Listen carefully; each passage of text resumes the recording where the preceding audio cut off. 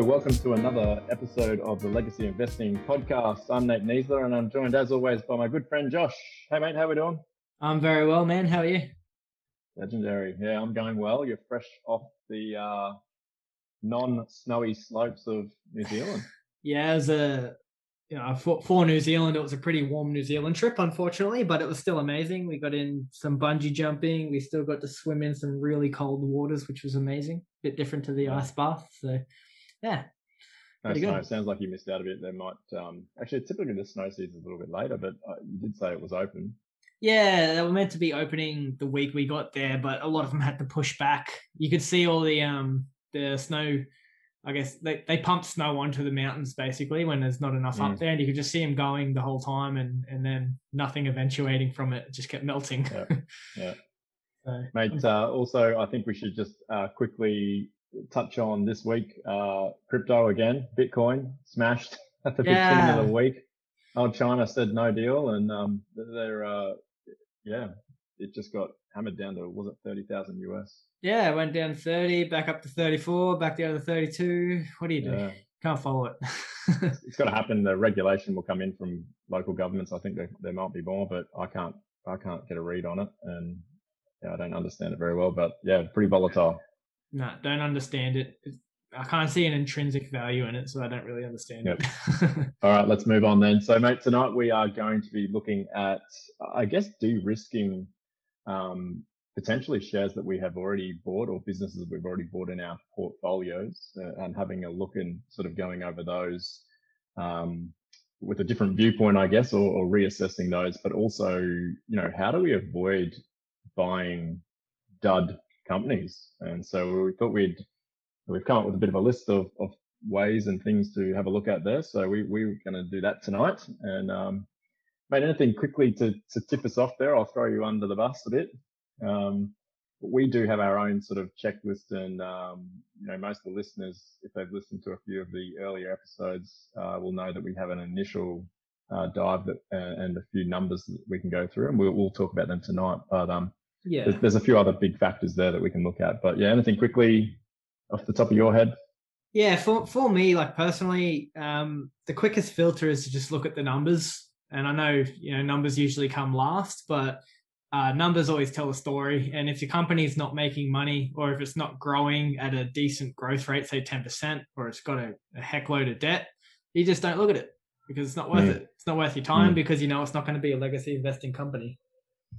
I think when you're talking about, not looking at the numbers first, but you're talking about the share price there, but what you're talking about in terms of numbers to quickly look over, and I'm a bit the same. I like to look at a couple of quick numbers, and for me, return on equity is a big one. We definitely want something that's around minimum of 10% a year.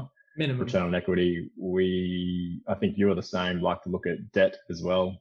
Yeah. And anything else? The quick numbers that you just go. Yeah.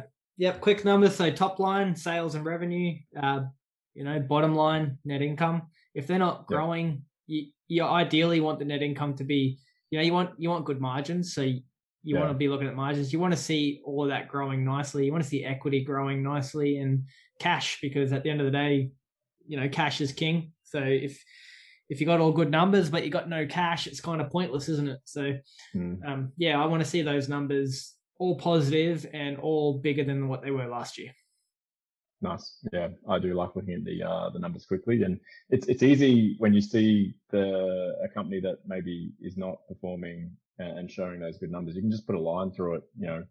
If you're investing like we are, legacy style, you can just put a line through it. Or if it's interesting, like we did a Tyro initial dive earlier on, you can put it on the watch list. But it's not worthy of a deeper dive. Not yet, no. And if you really like the company, but it's got crap numbers, then you just put it in the, I'll come back to it in a year or so. So, mate, what we really want to do is really, if you're getting about 15% per annum, that's about a double, or your wealth will increase 4 times every 10 years. 20% is about 6 times every 10 years. But what can greatly impact, that 15 or 20% per annum we are trying to achieve is having these, dud companies in our portfolios. So it's good to have some filters. We talked about some of those number ones there, but one thing that we can look at is if management, and we've talked about, Charlie's 4 principles earlier on, and I'll implore people to go back to, go back and have a listen to the earlier episodes there about understanding a business. But management is so important in businesses. If management does something stupid with money, that's a red flag. Exactly. If they're treating it in a way that is not congruent with us as the investor, then it's do you trust them? If you don't trust them with your money, why would you trust them with the company you're buying? So that's one of the points we've come up with. Management, if they are doing something stupid with the money, a number of ways this can happen is if management, can get seduced into expanding the business faster, due to maybe, FOMO or market demand. So if the management goes, oh, we need to probably speed things up and accelerate faster than they had anticipated, that's one way that management might do something silly. Other ways are acquiring a competitor, or they move outside their area of competence as a business. They might push into international businesses that they're not used to, and or take on debt, excessive debt. Are there any other ones that you can think of in regards to like management doing silly things? I'm glad you brought up debt there. Debt's just like we talked about a number of times, debt's a killer. And I would say like management manipulating, I think I've mentioned this in a previous episode too, manipulating earnings per share through like share buybacks and stuff, especially when the company's well overvalued. Like that's poor capital management as well. So that's probably one I'd add. Mate, why would management do that? And this will lead into one of our other points here, but why would management do buybacks, at an inflated price to help with earnings per share? Yeah, because if earnings per share goes up, it makes them look better and they get a little pay raise.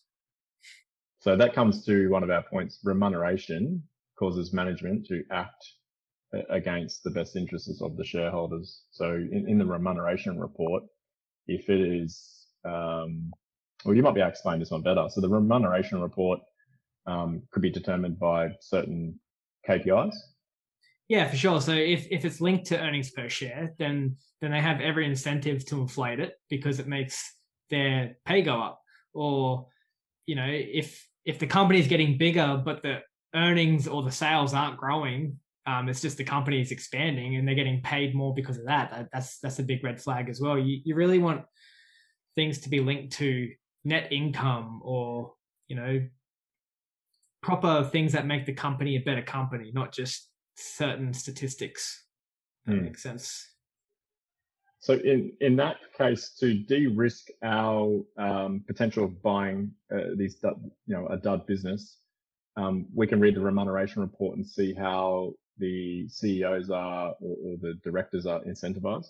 Yeah, definitely. And you can find all that in the annual report, if not the proxy report, or just, control F everything. Yeah. So Google really we want their remuneration to be determined by the performance of the business, profits, earnings, not necessarily, those other, a business might grow, but are their earnings and their profits growing? That's a key thing to look at. Yeah, for sure. Another point, mate, management, really good management. So we could have a nice company in our portfolio, but if great management leaves, what do we do if they retire? Yeah, well, I guess you got a few options. Like, do you think the next person's going to do the same job? You can do a lot of research into how he or she has performed in the past. If you don't trust the new person, then I guess the story's changed and you sell the company. Yeah, I would have said, we look at selling shares in a company if one of those sort of founding fathers, founding business owner, if they're exiting and they're being replaced by, a so-called professional manager or a hired gun, I think you'd want to be looking at your portfolio and assessing whether you want to remain in that business. In terms of de-risking from something like, a great manager retiring or leaving, is, you want to choose, we like to choose businesses where the manager has some skin in the game, or, a founder or a director or a CEO that, puts a fair bit of their own wealth into that company because, hey, they're going to be acting, hopefully, they're going to act in their interest and they're going to act in our interest. Definitely. I was going to say that, if not financial skin in the game, emotional skin in the game. And that's, somebody who's linked closely to the company, who's been a part of it, who's been a part of its growth. You want to see those people in charge. Yeah. So another way that we want to be making sure that's not happening is managers are using shareholder funds in an untrustworthy way. I guess this comes back to one of our earlier principles in early episodes is just understanding the business and having a dive into, the management. Are they, one way we can look at that is look at their track record. Have they been trustworthy, or do they have a record of doing silly things? Yeah, for sure. Like somebody in charge of a company, like, you think of, I think with the thing that you sent me, it's like, if it's an employee, they might be just, taking a few pieces of stationery from the office here and there. But if it's somebody in charge of the business and they've got all the money at their helm, they can do some pretty heinous things with our money. You really want somebody trustworthy there who's there for you, not for them. They're there for them at some point. They're there for a paycheck as well, but they work for us at the end of the day. Yeah, and that comes back to, we can simplify this whole topic by just going back and researching and understanding the business and going through those 4 principles and looking at management and looking at their previous track records and again, that owner who started the company, that's a great way, a great starting. That also doesn't always work though, does it? Because you have just literally been telling me about a company where the it was a private company and the founding CEO took it public and he was turning it, sort of decreasing the earnings per share. Is that right? Yeah. It doesn't always happen. Not always.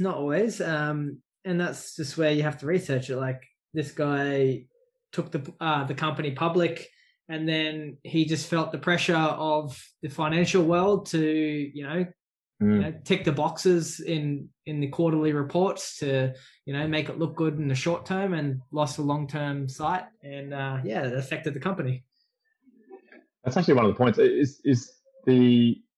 Does that pressure come from sort of the investment bankers and, if you have a board of directors that have 20 directors in the, in the team, is that where some of that pressure comes from? Yeah, definitely. The people with the money is where, people with the big money is where most of the pressure is going to come from, because, if you got somebody saying, look, I'm going to take my money elsewhere if you don't tick these boxes, it does take a fair bit of balls to stand up and go, off you go. I'll do it without you. But it's, some people are going to succumb to that pressure, and they're in the position to say no, and if they're not saying no, then are they trustworthy? Yep. Great, mate.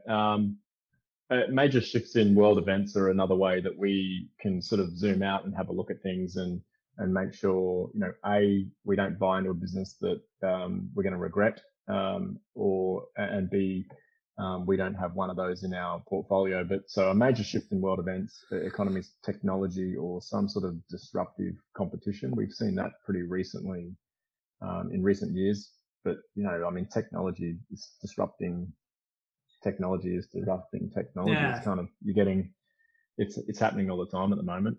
Yeah. That's where boring companies are good companies, because if you're investing in a company that needs to destroy its last product to make its new product better, like phones and stuff, like, sure, Apple's a great company. I like Apple, but at the end of the day, with their iPhones, their iPhone 10 is obsolete when the iPhone 11 comes out. And it's like, you're continually destroying your product, not destroying physically, but, destroying a previous product to make your new product. That's a very volatile environment, in my opinion, when it comes to technology.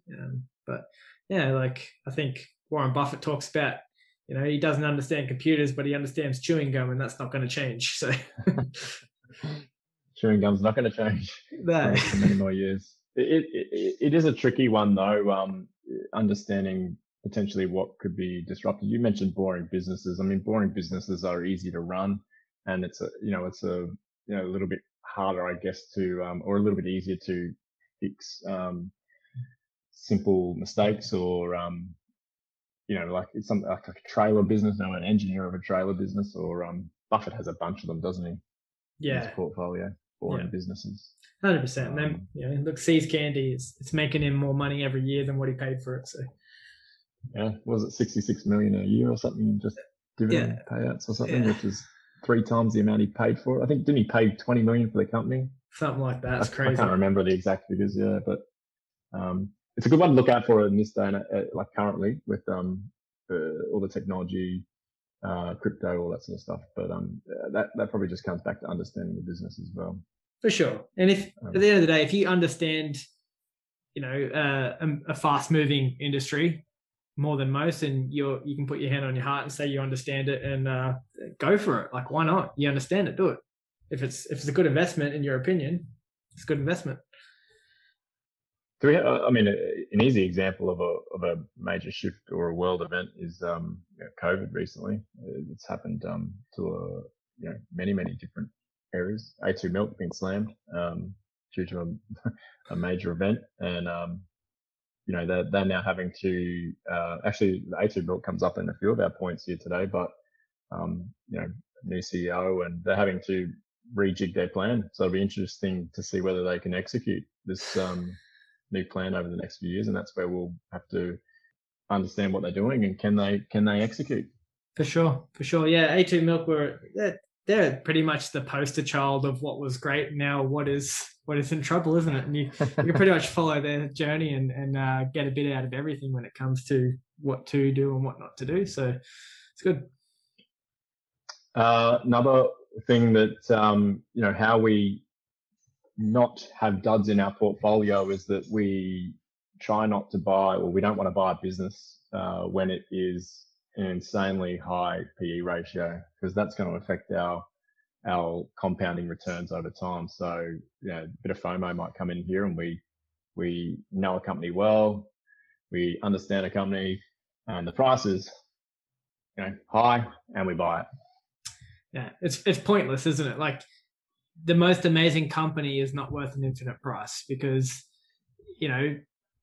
stock market doesn't price things correctly barely 15-20% of the time, let alone all of the time. And it just comes down to what you think it's worth and buying it at a discount. If it's not at a discount, then it can be the best company in the world, but don't buy it, because you're not going to make money, or as much money as what you plan on. Everything, we always have events, always. Recessions, depressions.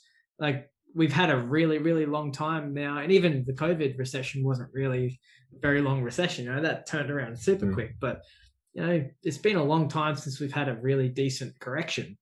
So I still don't see it coming anytime soon, because the environment is what it is. But when it comes to things being different this time, something's coming.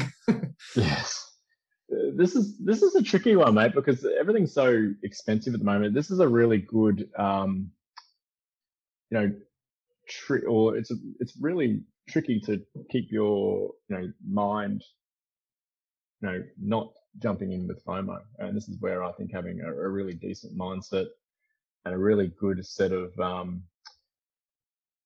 filters, like you and I have, sort of helps you to not make these mistakes. Yeah, and patience is a virtue. Hey, like, if you can win the patience game, you're going to do well long term, because a lot of people are making a lot of gains right now. They really are, and everybody could be jumping on that if they want to, but like, that's not sustainable forever. And that's my opinion, just saying. But yeah, probably getting a bit off topic there. So. Yep. So we obviously don't want to put one of these companies into our portfolio. It's going to crush our returns. Longer term, it will. Yeah, long term it will. And it's just, that's coming back to understanding the valuation of a business. If you're buying an insane, and valuations are huge at the moment, aren't they? It's really, really hard to find anything that's considered cheap. But even Buffett says, like, low interest rates make valuations higher. But, interest rates can't go any lower. They can only go one way eventually. So we saw a bit of a wobble earlier in the week when the Fed said they were going to increase interest rates twice in 2023, I think it was, so a couple of years. So we did see a bit of a decline in the, particularly in the US markets overnight on Friday last week, and we're recording on the 24th of June. yeah. So when that happens, mate, I think there could be some big shudders, as it gets closer and we can really see that inflation coming up, and interest rates do rise, and they will. We could see some things. So we definitely don't want to be paying a high PE. If I'm correct, I can't remember if I'm 100% correct here, but I'm pretty sure one of the banks, Australian banks, just raised its fixed rates because of that reason, because they believe that interest rates would be rising in 2023. Yep. So it's going to be interesting. I mean, there's going to be a boatload of people who have just refinanced or taken on a mortgage for the next 30 years at price X or percentage X, and they're going to find it might end up. And look, we know if the Reserve Bank put it up, we know the banks are going to put it up, straight away. They take their time. They take their time putting it down, but they'll put it up before the Reserve does. Oh yeah, definitely. So a bit off topic, but all good. Still very valid, mate. Another thing that we reckon in terms of trying to avoid these sort of low gaining compounded companies is we just avoid investing in a poor business or one with untrustworthy management. We've sort of talked a little bit about it, but for us, again, this comes back to understanding it and going through filters. And we can, we talked about it briefly at the beginning of the show. Maybe you can go through it again, just some quick, some of our filters to help us to not invest in a poor business. Yeah. And I guess like these filters come back to the fundamentals. It's like, do you understand the business? If you don't, then how can you tell it's a good business? 1. 2, if you do understand the business, is it a good business because you understand it? Is it being run correctly by the good management team? Does it have pardon me, does it have a moat?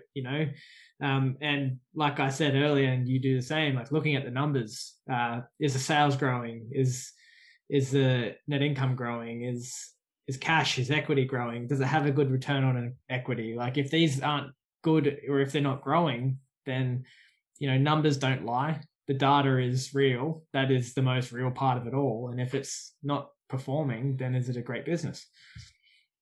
Mm-hmm. Yep. And we obviously, I think it's a good idea to have a look at your portfolio, once or twice a year and put your, your eyes over it and check it out. What are we sitting on in terms of a return for that year? And is it, some years obviously will probably be worse than others, but is there something in our portfolio that's really dragging it down? And could they be one of these dud businesses that we might want to offload? Hopefully we don't put them in the portfolio to start with through some of these de-risking things we've talked about today, but if they are in the portfolio. Yeah, stories change too. And I like what you said there, once or twice a year, not every single day, because if you don't get stuck in that news cycle, because FOMO will kick your ass. Yeah, definitely the FOMO. It's happening. Yeah. Once or twice a year, I think it's a good idea just to put your eyes over your stocks and have a bit of a read of the latest reports and check management and see if they're executing. And that's that time frame too, mate. Gives companies a chance to execute on their plan that they've put forward to shareholders. Yep, for sure. And time is friendly to good companies. Yep. Short awesome, term, mate. Is it? Yeah. No, that's cool. Sorry, you go. No, I was gonna say short term can screw with anything, good or bad, but time is friendly to good companies. Awesome, and it's death to a mediocre company. Yes. If you've got a mediocre company and you're running a mediocre company over time, it's just not going to look good. They're the ones we were trying to avoid in our portfolios. Exactly. So that's a bit of a rundown, mate. Do you have any final tips or any de-risking strategies that you would use that we have not covered today? I think the biggest de-risk is stick to the fundamentals. If you stick to the fundamentals, you can be pretty confident in your decisions moving forward. Yep. And having an investing group or partner as well, I think is a great way of bouncing ideas off and and not going totally solo and rogue is a good way. We bounce ideas off each other all the time, and I think it's a great way to de-risk. Because we're investing for the long term here. If you make a critical mistake, that can obviously not be much fun. Definitely, I really like that point. It's like a bit of a mastermind group. If you have a lot of like-minded people and you can have these mature conversations, factual conversations, you can come up with some really good decisions, really good opinions moving forward. That's something we should look into. Like, we should get a little group and have those chats about companies and stuff. It'd be really good. It's good to have someone, like, you might be pretty bullish on a company. It's good to have someone that can come in with a completely different or the reverse, the bearish case for a company. I think that's a good way of bounce or having someone to do that. So that's a good idea. Yeah. Well, Charlie Munger speaks of like story inversions. You want to rebut all of your points, and you want to be sure that you can win that conversation with yourself. But hey, if you want any kind of negativity on a company that you're liking, just jump on a forum. Yeah. Any ones that you know of? Yep, jump on Hot Copper, mate. That's where it's at. Hot Copper. Sounds good. Mate, good to have you back in Australia. Good to be doing the podcast again this week with you. And if anyone has any questions on de-risking or sifting through the portfolio and sort of ascertaining, are there any duds? Shout out us on social media or the email, which is legacyinvestingpodcast@gmail.com. Just attention, Nate. Yep, good to go. Yeah, sounds good. All right, mate. Well, until next week, I want to thank all the listeners again for tuning in and listening to the Legacy Investing Podcast. I'm Nate, and we'll catch you again next week, Josh. Yeah, thanks for your time, man. We'll chat then. Sounds good. Bye. All information on the Legacy Investing Podcast is the opinions of the hosts and is for educational and entertainment purposes only. It is not intended as a substitute for professional, financial, legal, or tax advice. The hosts of the Legacy Investing Podcast and any contributors to the podcast are not financial professionals and are not aware of your personal financial circumstances. Before making any financial decisions, you should consult a licensed financial professional.